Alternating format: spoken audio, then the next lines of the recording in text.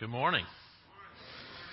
It's a pleasure to be with you all. How many of y'all have kids who are now on summer break? And the craziness has begun. I can always tell when we're headed into summer, and the first week we're on summer, it's kind of like all the energy just slows down, and everybody goes into this rest and this break mode. It's very relaxing. So for kids, congratulations. For parents, hold on tight. You'll make it through. Don't worry, we'll make it. If y'all have been out, we've been in a sermon series in 1 Corinthians, in Paul's letter to the church at Corinth. And things have, as they often do with us people, things have gone astray. They've gone off. And this morning's scripture is no different than that. So we actually get kind of a tough message from Paul this morning as I was preparing this week. I kept wanting to have like an uplifting, positive kind of attaboy message, and I kept going back to the scripture, and it's just not in the text this week. So I'm a little nervous about that, and I'll tell you more about that as we get in, but just a little heads up on that. So the scripture this morning is from 1 Corinthians chapter 4. If y'all will all stand with me, and we will join in reading it together. So look at Apollos and me as mere servants of Christ who have been put in charge of explaining God's mysteries. Now, a person who is put in charge as a manager must be faithful. As for me, it matters very little how I might be evaluated by you or by any human authority. I don't even trust my own judgment on this point. My conscience is clear, but that doesn't prove I'm right.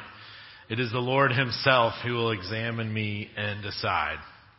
So don't make judgments about anyone ahead of time before the Lord returns, for he will bring our darkest secrets to light and will reveal our private motives. Then God will give to each one whatever praise is due. Dear brothers and sisters, I have used Apollos and myself to illustrate what I've been saying. I pay attention to what I have quoted from the scriptures. You won't be proud of one of your leaders at the expense of another. For what gives you the right to make such a judgment? What do you have that God hasn't given you? And if everything you have is from God, why boast as though it were not a gift? You think you already have everything you need. You think you are already rich. You have begun to reign in God's kingdom without us. I wish you really were reigning already, for then we would be reigning with you. Instead, I sometimes think God has put us apostles on display, like prisoners of war at the end of a victor's parade, condemned to die. We have become a spectacle to the entire world, to people and to angels alike. Our dedication to Christ makes us look like fools, but you claim to be so wise in Christ. We are weak, but you are so powerful. You are honored, but we are ridiculed. Even now we go hungry and thirsty, and we don't have enough clothes to keep warm. We are often beaten and have no home. We work warily with our own hands to earn our living. We bless those who curse us. We are patient with those who abuse us. We appeal gently when evil things are said about us. Yet we are treated like the world's garbage, like everybody's trash, right up to the present moment. This is the word of God. Please be seated. So, as you can see, not a lot of positive stuff in there. As I prepared for this morning, I kept, like I said, trying to go back to a more positive message and kept coming back to the reality of what Paul's actually talking about. But I don't feel like I have put in the time and have the relational connection with all of you to really call you to the mat like Paul's doing in the scripture. So we're going to look at what that's like when a mentor like Paul does that with a community. We're going to look at their relationship and their history and what it's like to be the authority calling out the followers and the disciples, and what it's like to be as the follower and the disciple being called out. So if you'll journey with me on that, I kept, as I read through the scriptures and thought of what Paul is saying, at the end there you can tell there's a tinge of kind of sarcasm. He's like, oh, you guys are so wise and so great and all this kind of stuff. So that's really what's going on there. But as I went through this scripture time and time again, I kept going back to my relationship with my coach in high school, because it kind of felt like the Corinthians are doing something stupid and they know it, and Paul is calling them out on that. So I kept thinking of things that I had done as an athlete in high school and ways my coach would call me out on that. So journey with me, if you will, back into this relationship with me and my coach. In high school, I played tennis and kind of played tennis all growing up. And in tennis, most of the time, there's tons of people around, but once you actually get onto the court, it is an individual sport. So it's just you out there with the opponent. So you're essentially all on your own, and you're aware of that. You begin to feel that you're kind of all on your own. And when you go out to compete, you've just got yourself. So you begin to rely on yourself and learn how to do that. But as you're being trained up and working as an athlete, you develop this relationship with your coach. And sometimes it's with the whole team, but a lot of times it's you and the coach out there on the court alone. And so I can remember showing up and you've broken down the different parts of the game into different sets. So a lot of times we'd start at the net with warm up and just hitting, small ground strokes. And as I was going through this message this week, I kept finding myself doing things like that and going through the motions of what I would do as a tennis player. And so much of that is repetitive work, and it's just ingrained into who you are. And there's different moments and motions, and you're at different points in the court and different points in the game, and you're just time and time again grooving these swings and these movements into your life, so they just become ingrained. And that's a lot of what Paul has done with the disciples in Corinth. A lot of his followers, he has gone through different parts of the Christian faith. He's broken them down piece by piece. He's taking them through the motions, and he's just kind of drilled this into them, so they're totally accustomed to this. So we know a lot of what's gone on between the Corinthians and Paul in their journey. Paul, as you know, has been on many missionary journeys, and Corinth was certainly one of those places. Scholars believe he spent about 18 months in Corinth with the Corinthian church there, and this was like person-on-person contact. This wasn't like me going to my tennis time every day after school for an hour. This was day in, day out, rubbing shoulders, living life, working together, probably staying in their houses, eating dinners with them, helping them through trials and struggles and all this kind of stuff. So Paul, they really had a lot of time together in that year and a half. They're really committed. They're really with one another, and he's really sowed there's life in it. And we see this relationship a lot with this coaching relationship. Often becomes more like almost like a parent-child relationship. You'll see this time and time again when you with my coach, we would travel to tournaments, and so you'd be eating together and you'd be at the tennis site all day. So you could be spending 12 hours a day with your team and with your coach. So it's not just about the game. It's about sharing life. So Paul would have been sharing life with these people. He would have known about all that was going on. One of the things I thought about was when I'd show up for practice and I'd be frustrated by something else that was going on in my life. It had nothing to do with tennis, but it was clearly affecting my play. And so finally my coach would just stop the lesson or the practice and say, what's going on? You're not focused. You're hitting balls all over the place. And then it would be more of a coaching session, not on tennis, but on life.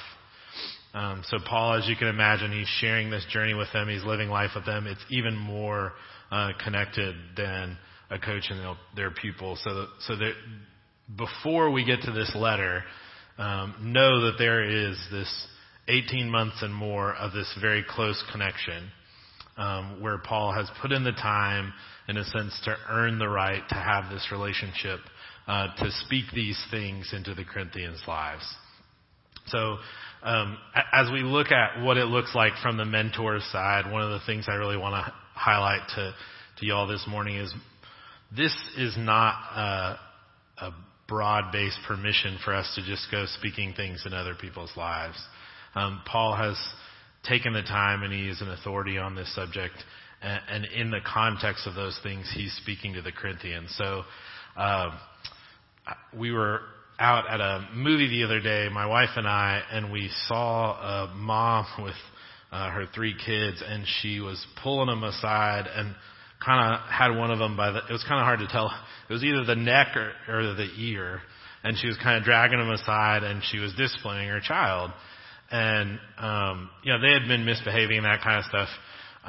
But there's that awkward situation where you watch a parent addressing their child in public, and they've kind of been off base, and they've been off base, but it's still a little uncomfortable. Everybody kind of looks away.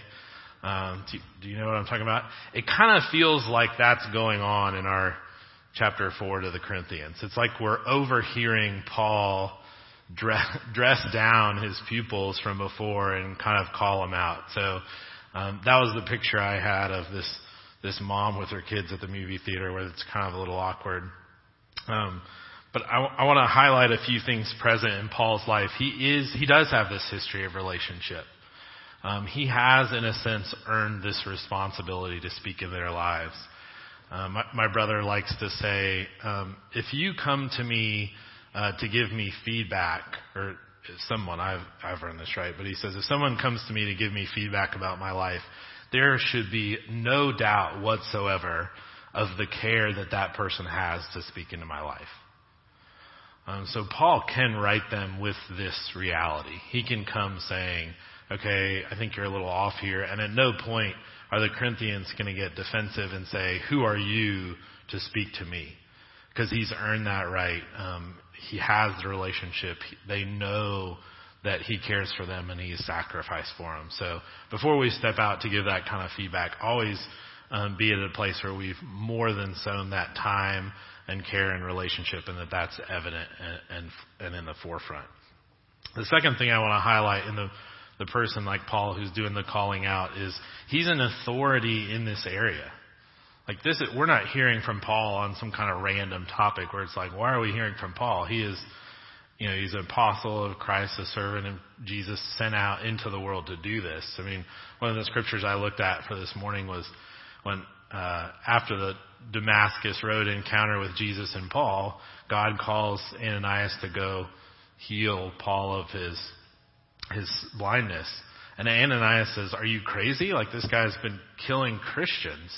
Like, are you mad? And God says, no, I've called him to preach to the Gentiles, their kings, and to the people of Israel. And he also says he will suffer greatly for this. But there's this clear call on Paul's life, and he has this authority. He's lived a life. He's walked the walk. Like he says in verse 6, I have embodied these things to you all. And now I can be an example. And Paul, so many times throughout his scriptures, uses himself as an example. So make sure we're putting in the time. We've earned the right, in a sense, with the relationship. So there is that trust when they hear from us. And then, too, that we are an authority on this topic. It's, Paul doesn't come talking to them about stuff he doesn't know. He talks to them about Jesus Christ and him crucified, who he knows and lives and follows. And he's inviting them to follow them in the same way that Paul's using an example of his own life. So he's not instructing them, do as I say, not as I do. He's saying, come and follow me. So there's this reality of these attributes of that.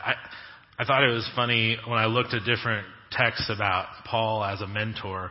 Paul talks about fathers, don't exasperate your children. And I thought about he's calling the Corinthians out with kind of a sharp tongue. And then in Philippians, he says, the Lord, let your gentleness be evident to all, the Lord is near. And in this time, he comes with kind of a sharp tongue for the Corinthians. It's kind of like that mom in the movies. But like I said, he does it where he's earned the right, in a sense, with his love and his time and his relationship, and that he's also an authority. So what does this look like for us when we're on the receiving end of that?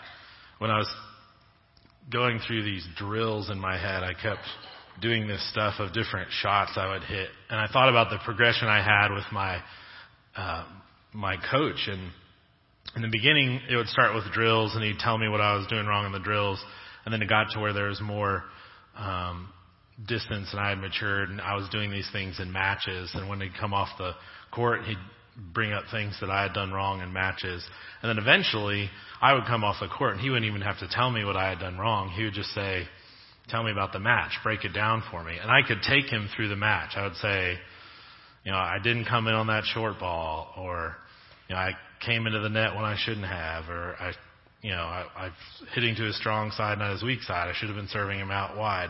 All these kinds of things. And I knew what I had done wrong. I still needed my coach to come and, kind of hit me in the back of the head and say, hey, think about it, that kind of thing. And I feel like there is that reality with Paul where he's kind of smacking him upside the head with a little reminder of, you guys, know better than this. What does this look like for us when we're on the receiving end of that? I think in light of who the mentor is, you need to make sure you're hearing from someone who has earned the right to do that with their time and their love, and they are an authority in that area. We're not called to take this kind of stuff from strangers coming out of nowhere. But I kept coming back to this reality that Paul, at the background of all this stuff with the relationship with the Corinthians, Paul is reminding us first and foremost of who we are. The big place that the Corinthians have missed it, and I see this so many times in my own life, when I get off in what I'm doing and how I'm living, so much of it goes back to identity. So much of it goes back to this core belief of who I am, of who God is, and more importantly, probably who God says that I am. And you can see in this passage where Paul's highlighting with his people that our actions don't define us. These are not the end all of how we measure ourselves. There's also this reality behind this message that Paul still very much cares for his people. His message stings, but he's bringing this because he cares. Like he's going out of his way to restore them back to who God's called them to be. But I love how he starts with, look at how you should think of us and refer to us and respond to us. He says we are servants of Christ, entrusted with the gospel. Throughout the scriptures, Paul identifies himself this way. In fact, in the beginning of Romans and Titus, Paul actually starts with this very line. Paul, a servant of Christ Jesus. And so many times he refers to himself as an apostle of the gospel. He's reminding them of who he is as an authority of these things. But in the same way, like in verse 6 where he says, I've lived these things out, he's reminding us. You are beloved children of God, set apart by his love, called to be servants of his. And this reality that Paul keeps coming back to with us and these people he writes to is this message of God's sacrifice, of God's overwhelming love, of the things that God calls us to, not of this world, not out of seeking to provide for ourselves, but in coming to him first. I thought it was really interesting that the place that Paul always begins with us is who God is and who God says we are. We talked about this some last week. God is loving Father and us as his beloved children. And this reality, this foundation of this, regardless of what we do or how we respond or how we choose to live, this foundation never changes. This is steady. This is secure. This is what Paul roots so much of this on. This identity and this piece of who God is and who he's calling us to be. As David says, everything we do should be in response to God's love. One of the authors I read writes about this reality that we always need to be reminded of things. He says, rarely do I need to be taught new things, but very often I find I need to be reminded. So I read this passage this morning, I remember this reality, that this truth of our identity as beloved children of God and who God is something I need to be reminded of daily. behind the tough words and some of the stinging directives and the reminders for how the Corinthians have gone astray is a loving mentor who is reminding his beloved people who they are, how much God loves them, and what he has called them to do. I encourage you to think about the people in your life, just like Dinah said last week. Who are you following and who's following you? As I read through this passage in preparation this week, I kept being reminded of the different mentors I've had that have walked me through the faith all these years. The ways they have poured time into me, the ways they have reminded me when I have gone astray, but the ways they always brought me back to the core foundation of who God is and who I am in him.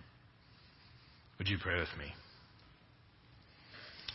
Heavenly Father, we bless you for the gift of mentors that have gone before us, of those who see things that we miss, of those that are experts in the faith and take the time to go low in our presence. Father, thank you that you are always with us, that you never leave us nor forsake us. Thank you for the ways that you gently restore us and welcome us back to you. Father, we open ourselves to your light, that you will shine even on the dark places of our lives. And we thank you, Father, for how this is always a journey filled with your love and grace. So, Father, we say, come and speak into us those assurances of who you are and who we are in you. Amen.